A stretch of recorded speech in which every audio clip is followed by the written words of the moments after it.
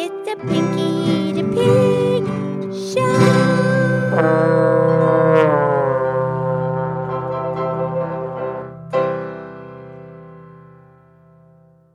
Okay, it's me. It's Pinky the Pig, and it's time for the Pinky the Pig Podcast Show. Thank you to our listeners, and thank you to my very excellent friend, Mildred the Moo Cow. Hi, Pinky. How are you? I'm great, Mildred. How are you? I'm great also. Yeah, we know how to do that. It's a choice. You wake up in the morning, you make the choice you're going to make it a great day or a lousy day, and we choose great. Yeah, we do. Yeah, it's not that hard. But anyway, oh my goodness, this time of year is so fabulous because the fruit trees are so delicious. I'm telling you, spectacular.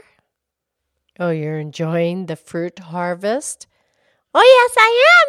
I'm enjoying the peaches and plums nectarines. Oh, my, the peaches and plums nectarines. Oh, my. Peaches and plums nectarines. Oh, my. Lions and tigers and bears. Oh, my. Oh, Pinky. I know I got mixed up with the Wizard of Oz. Lions and tigers and bears. Oh, my. Peaches and plums nectarines. Oh, my. You're funny. Yeah, that was a good podcast we did about the Wizard of Oz. Now, what number was that one, Mildred? That was episode 24. Yeah, very interesting, the Wizard of Oz. A lot of back history from when they wrote it and all the inside meanings. Kind of trippy. Yeah, well, so that's a good episode. But anyway, so you're enjoying the fruit harvest? I am. And here's the thing. I always thought that a nectarine was a cross between a peach and a plum, but it's not. No, the peach and the nectarine are basically the same fruit. They just have a little variation. But they're basically the same species. I know. I had that all mixed up. The peach has a fuzzy outside. The nectarine is smooth. Right, and the skin of the nectarine is thinner. So if one were to make jams or jelly, they wouldn't have to peel the skin of the nectarine, where if they're going to make a peach jelly or jam, they would want to peel the skin first. Yeah, the peaches are fuzzy, but the nectarines are not. Correct, but it's interesting that on a peach tree, you can find a smooth nectarine and vice versa. Vice versa? Yeah, that means it goes both ways. On a nectarine tree, you could find a peach. Well, that's interesting. Vice versa. Where'd that come from? Well, that's a Latin phrase from the 1600s, and it means that you can, with the position turned.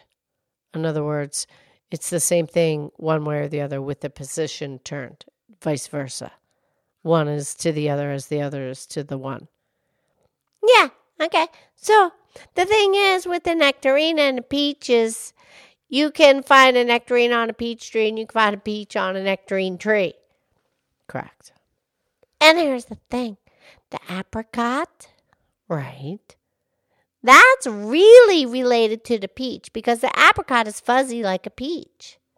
Okay. But the apricot is much smaller. It's like only 1/4 the size of a peach. Okay. And the apricot is much more sensitive to the weather situation and the whole cold period, and it's harder to grow. Right. The chill hours are really crucial. Yeah. But if you combine and you cross-pollinate a plum with an apricot, yes, then you have a pluot, a plum apricot, a pluot. Oh, yeah, those are good, huh? Yeah, it's very tricky when they cross-pollinate because here's the thing. The flowers on the fruit trees, okay, Some flowers have the pollen and the girl, and they just make the fruit right there. Right.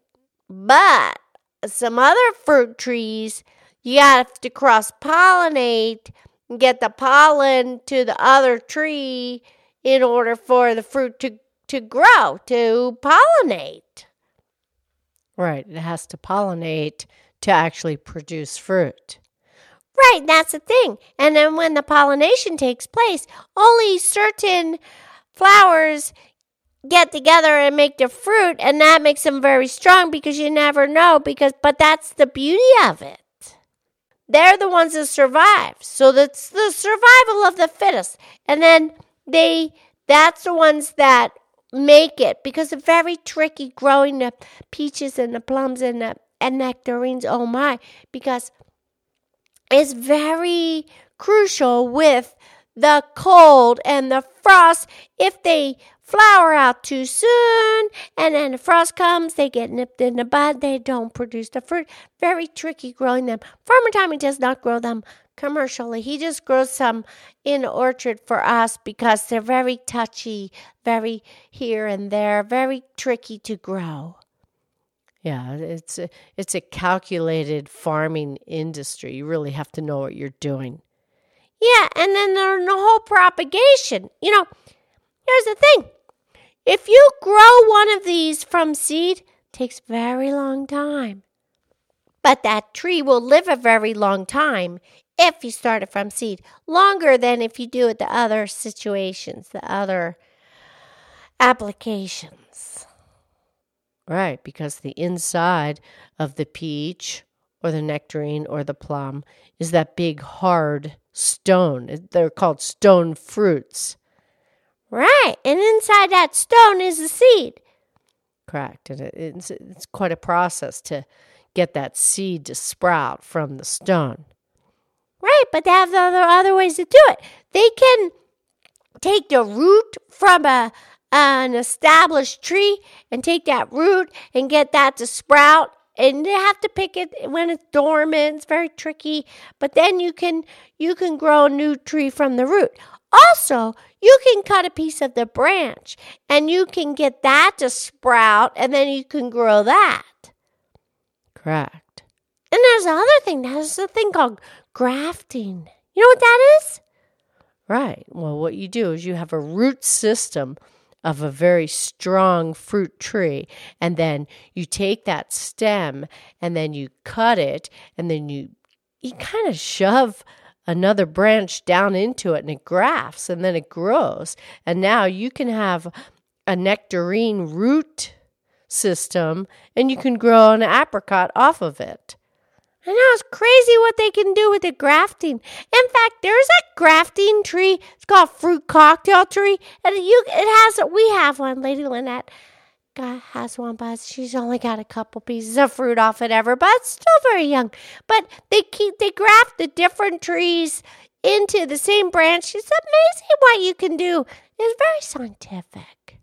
Right, Pinky. The fruit cocktail tree will produce a peach, a plum, an apricot, and a nectarine all on the same tree because of the grafting process. That's so scientific. Pretty cool. But, I just like the really natural ones. Right, but it's fun. Absolutely, absolutely. Okay, do you have a poem, please? Okay, Pinky, I found a beautiful poem here written by David Canigan. Okay, yes, please. Okay, it's titled Late August. This is the plum season, the nights blue and distended, the moon hazed. This is the season of peaches, with their lush lobed bulbs that glow in the dusk, apples that drop and rot sweetly, their brown skins veined as glands. No more the shrill voices that cried, "Need, need," from the cold pond, bladed and urgent as new grass. Now it is the crickets that say ripe, ripe, slurred in the darkness, while the plums dripping on the lawn outside our window burst with a sound like thick syrup, muffled and slow. The air is still warm. There is no hurry. Oh, wow. That was a great one, Mildred. Okay, talk to you tomorrow. I love you. I love you.